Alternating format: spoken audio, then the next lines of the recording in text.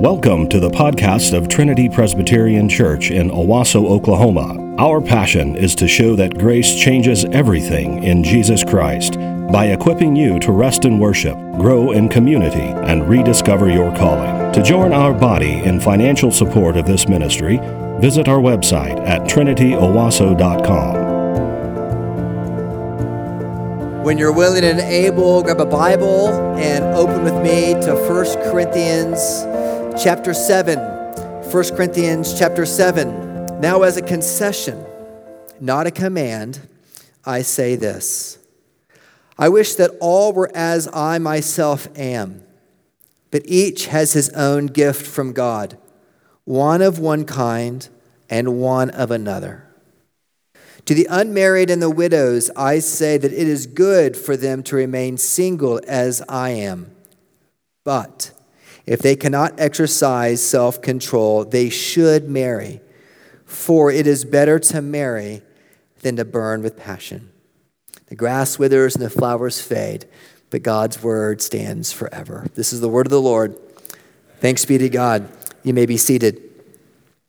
1 Corinthians chapter 7 is the classic place in Scripture that talks to us about the single life.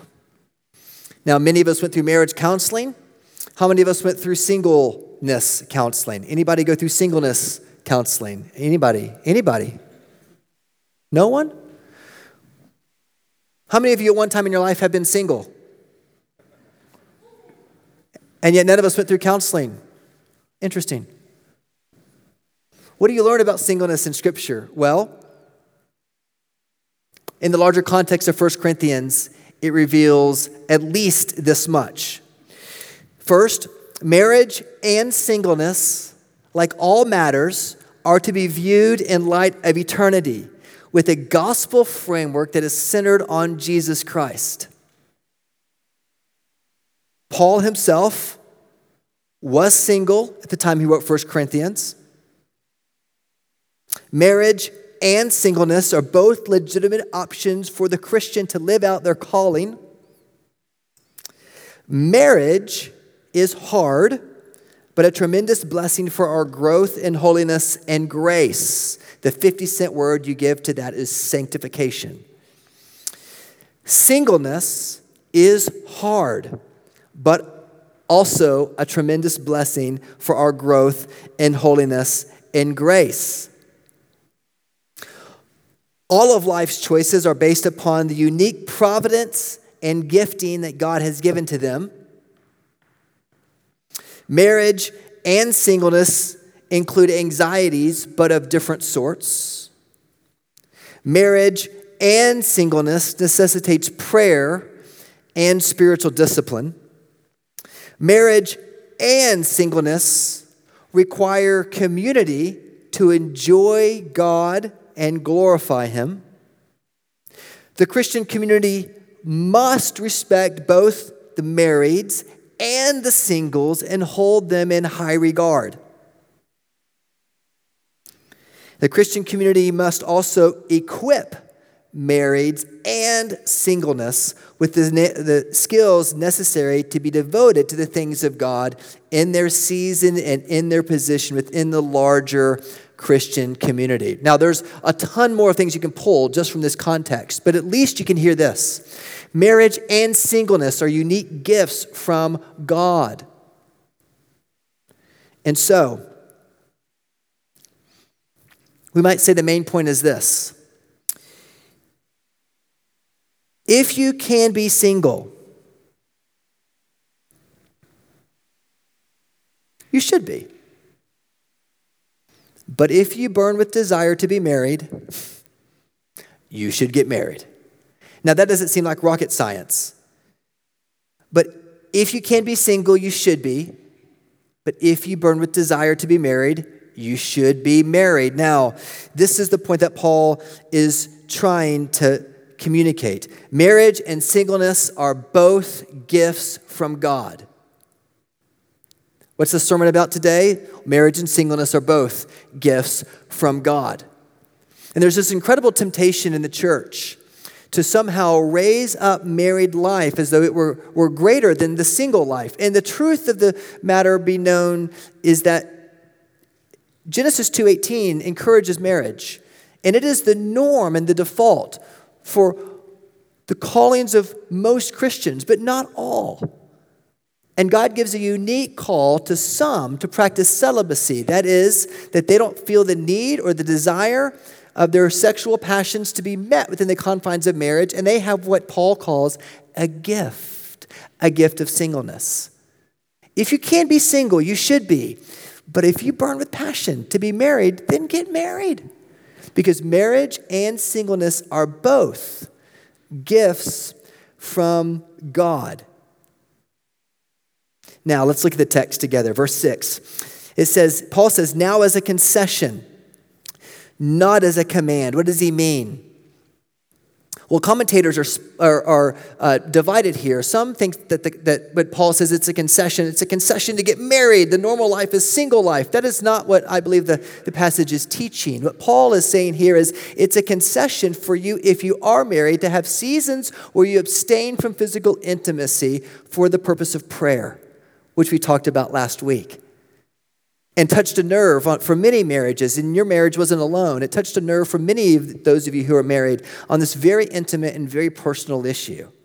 And Paul says this is a concession. Like, it's okay to not regularly practice physical intimacy for seasons of prayer. That's a concession, Paul says, not a command, because the norm, of course, is that you are regularly enjoying each other as husband and wife in that way. He says it's a concession, not a command. And he laid down duties for those of us who are married. And he said, but not all are called to be married. So, Paul then goes on to say, I wish that all were as I myself am. What does he mean by that? Most commentators believe that Paul is meaning two things. One, yes, he happens to be single at the time, right? Whether he was always single or he was a widower or perhaps divorced, we don't have enough information to know.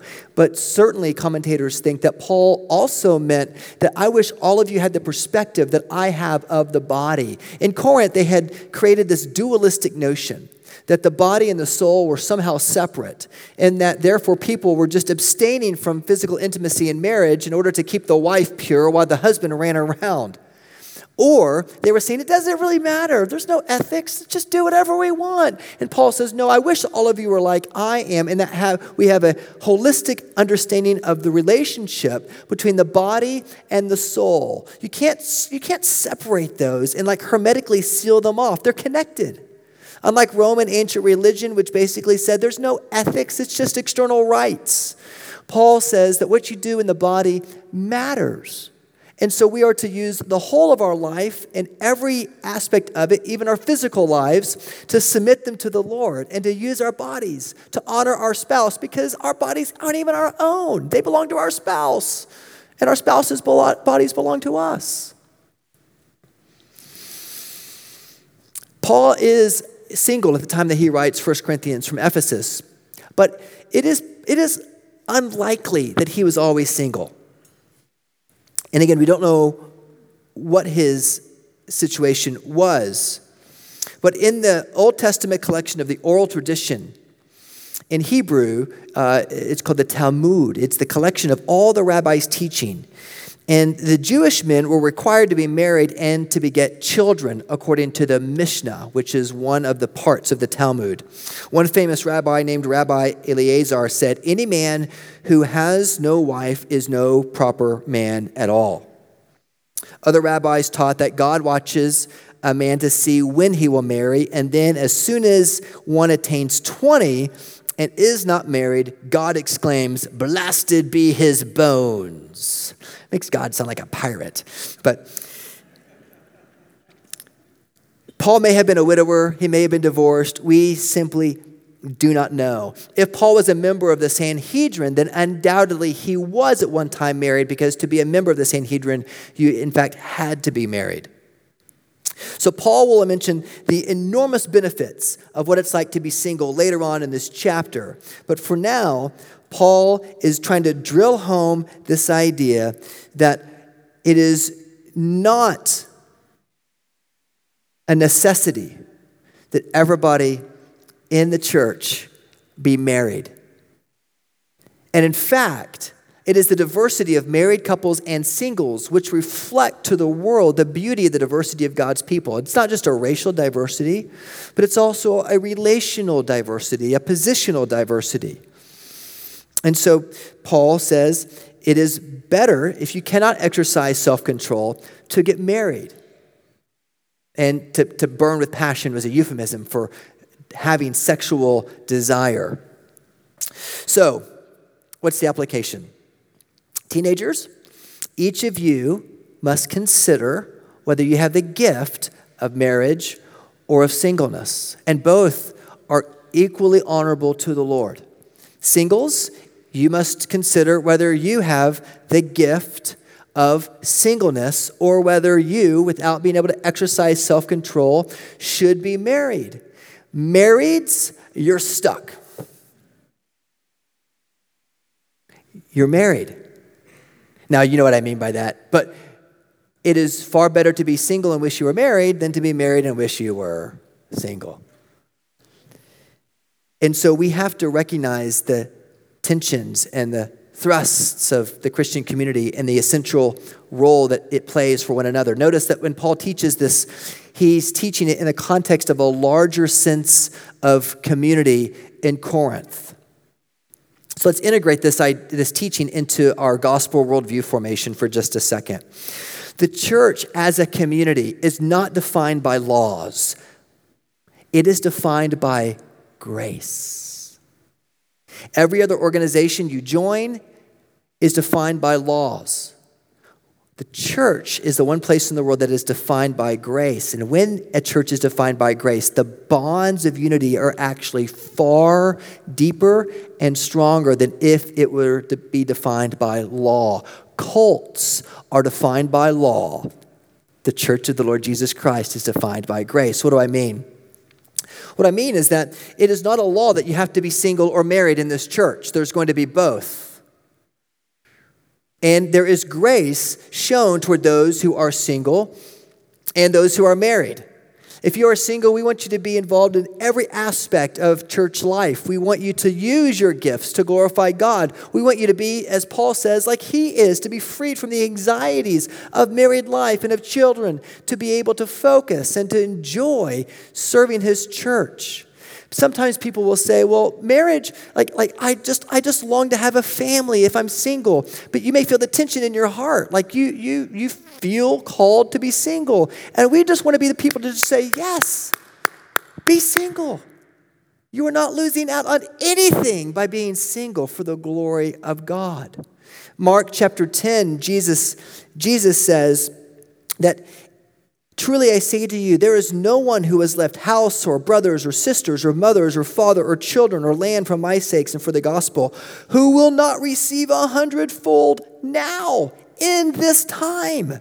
Houses and brothers and sisters and mothers and children and lands with persecutions and in the age to come eternal life. Question. You who have given up houses and mothers and fathers and brothers and children, who are your brothers and sisters and mothers and fathers and children? Look around. He's given you hundreds of them. Married couples, for those of you who could not have children, the Lord has given you children called covenant children. Now I know it's not the same, and I'm not making light of the tensions and the desires you have to have children, but look at the Lord He's given you children. They're called the covenant kids of this church. And you are to love them well, and you are to treat them like your own, and you are to encourage them all the days of your life, and you are to know them, and you are to know those families, and you are to encourage them. And singles, you have children.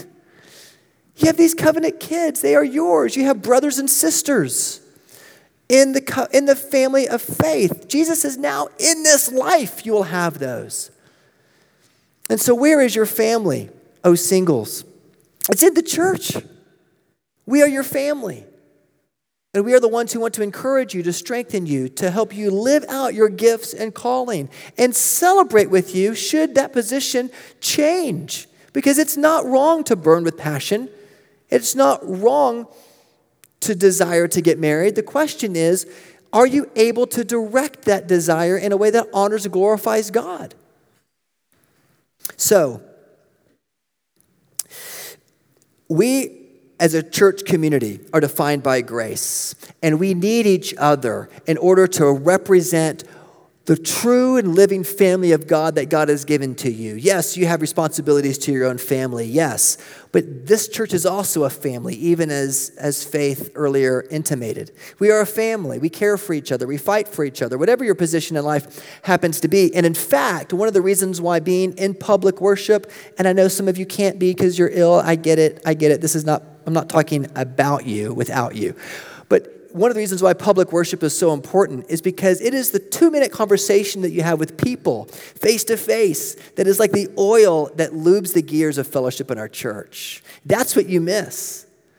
And you know what this is like. It's the fellowship, it's the AIM discipleship time, it's the coming together. Like that is the beauty of being the body of Christ, whatever your position might be.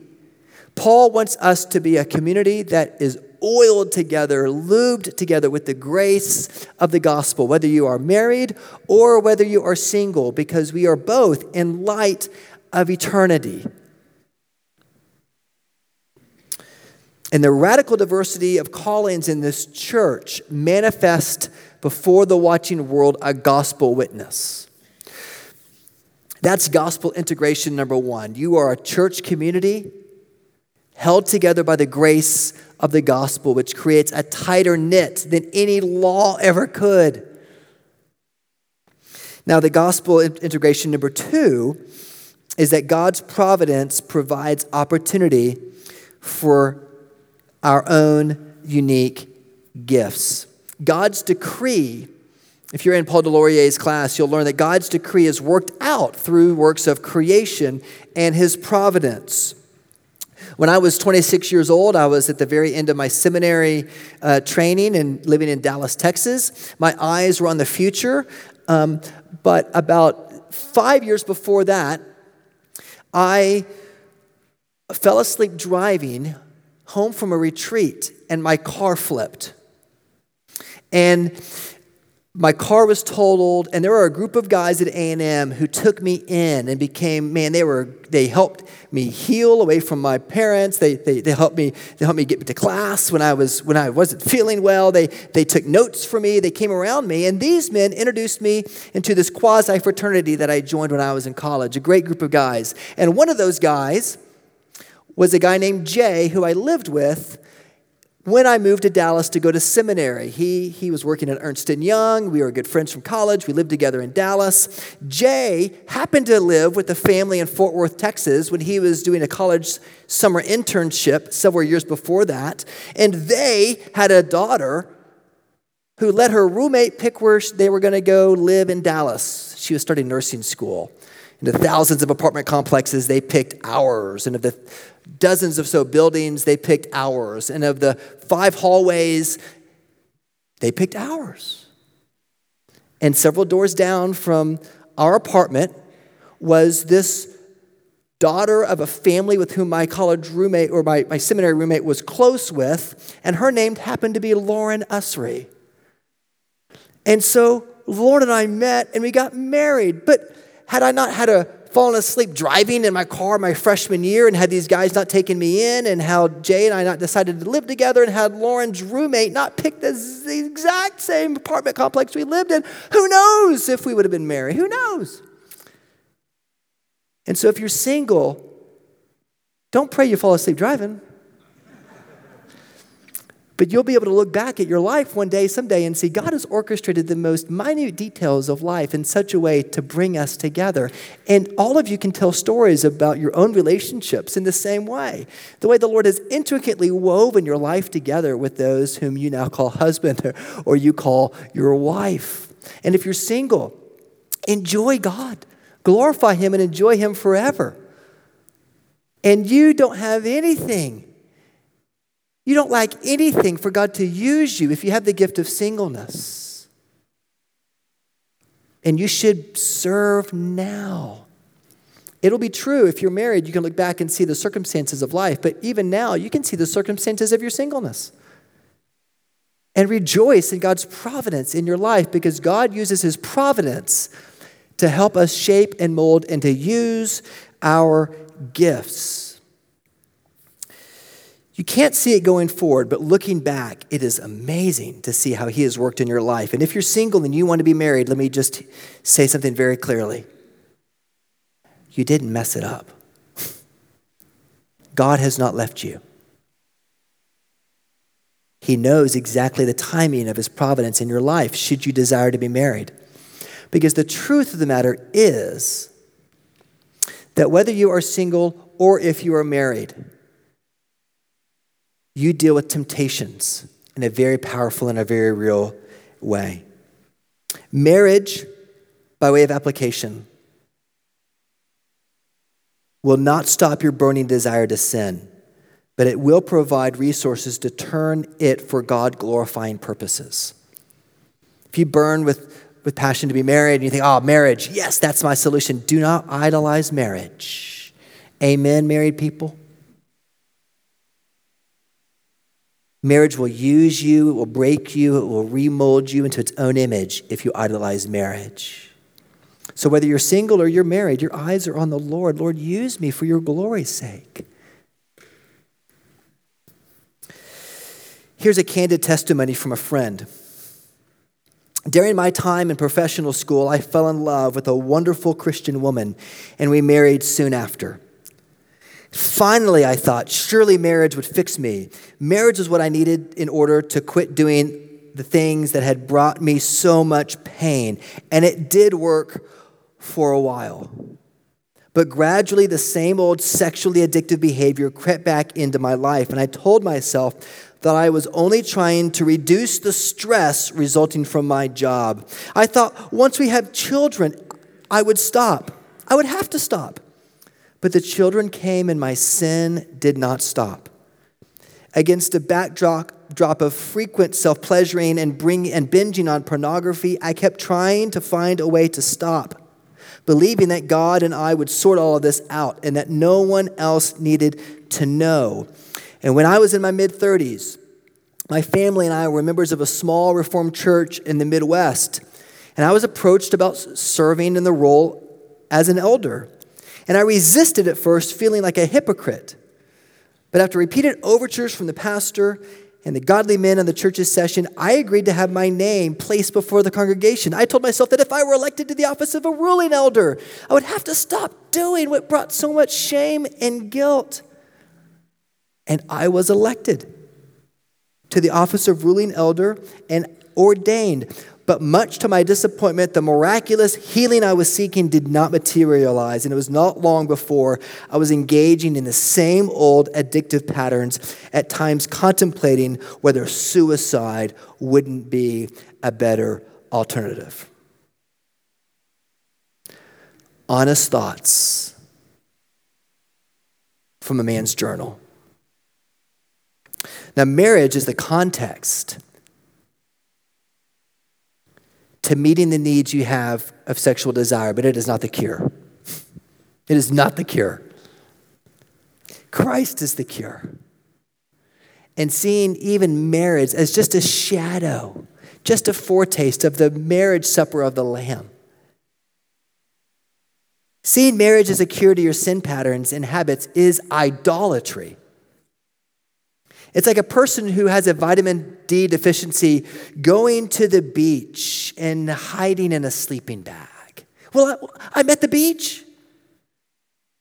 Well, yeah, you're at the beach, buddy, but unlock the sleeping bag. Get out. Bring your addiction into the light if you're married. Singles, if you're married and you're addicted, bring it into the light. Notice that Paul says, if you burn, he's given you an option, a resource of where to direct that. Guys, pornography is so rapidly available. You could fuel your desire and you could trick yourself into meeting that need in ways that are totally toxic. Like drinking salt water when you're adrift at sea, thinking that somehow you're going to provide nourishment to your body. Listen, Paul says marriage and singleness are both legitimate expressions of God's gift, uniquely given to you. What is your gift? And singles, if you have the gift of celibacy, we want to be the people on the front row to applaud and clap and say, yes, well done, you're doing it. Because God promises those who remain single Christian blessings that are better than the blessings of marriage and children if you have that gift. God's blessings to you are better than that of marriage and children if you have the gift of singleness. Don't think you're missing out if you have that gift. You're not. Clement of Alexandria said, such a person, that is, a person who cannot exercise self-control, is not sinning against the covenant by marrying, but neither is he fulfilling the highest purpose of gospel ethics. Why? Because the chief end of man is to glorify God and enjoy him forever. Singleness or marriage is not your chief end. Marriage and singleness are only like the fish tank. They are the environment in which you are to thrive and you are to grow. They are your context. They are not your cure. Only Christ is the cure. But it's lonely if you're single. And church, here's your opportunity. Are you welcoming singles into your community group? Singles, are you initiating relationships?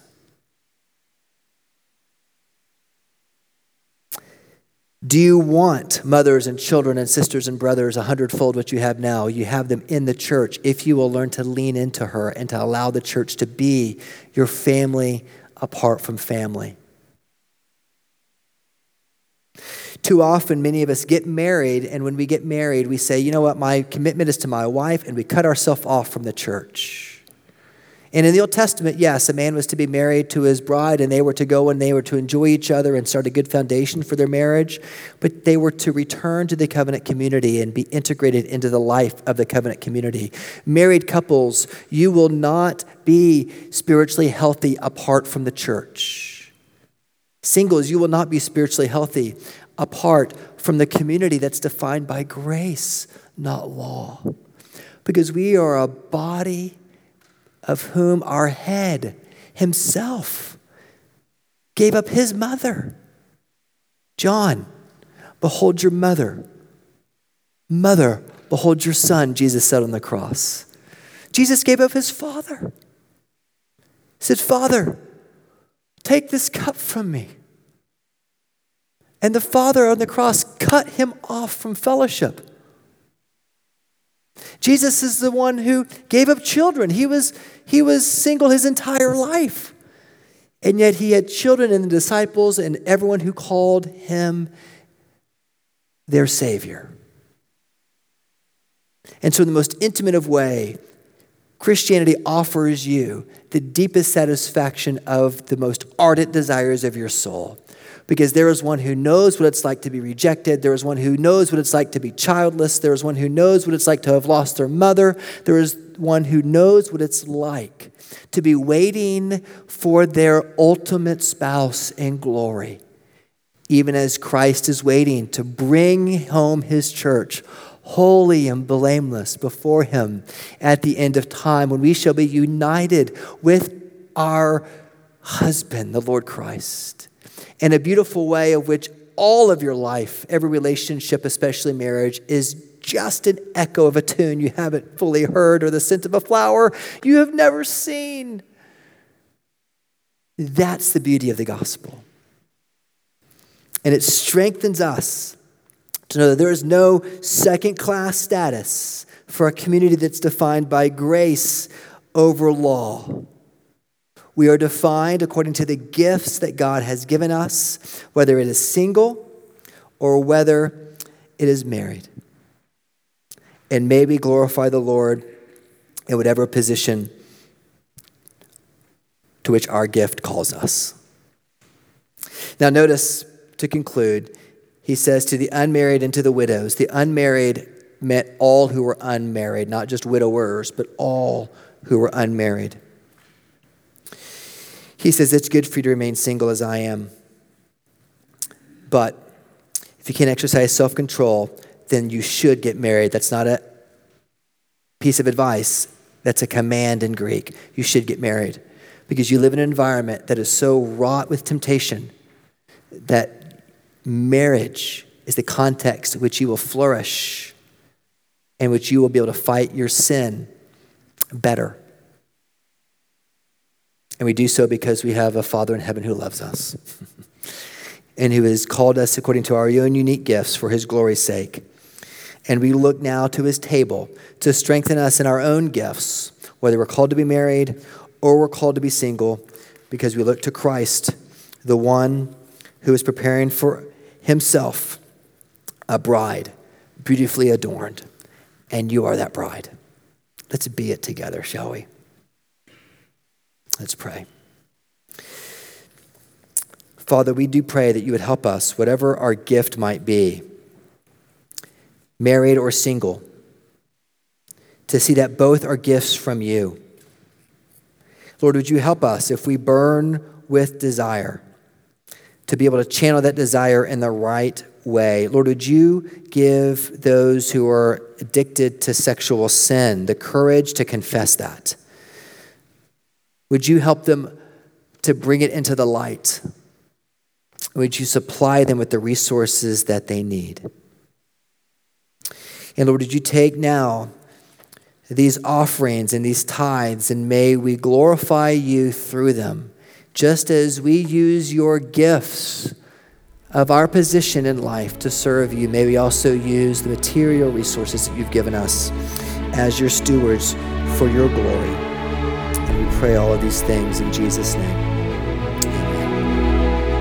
Thank you for listening to our podcast. If you would like more information or would like to help support the local body of Trinity, please visit our website at trinityowasso.com.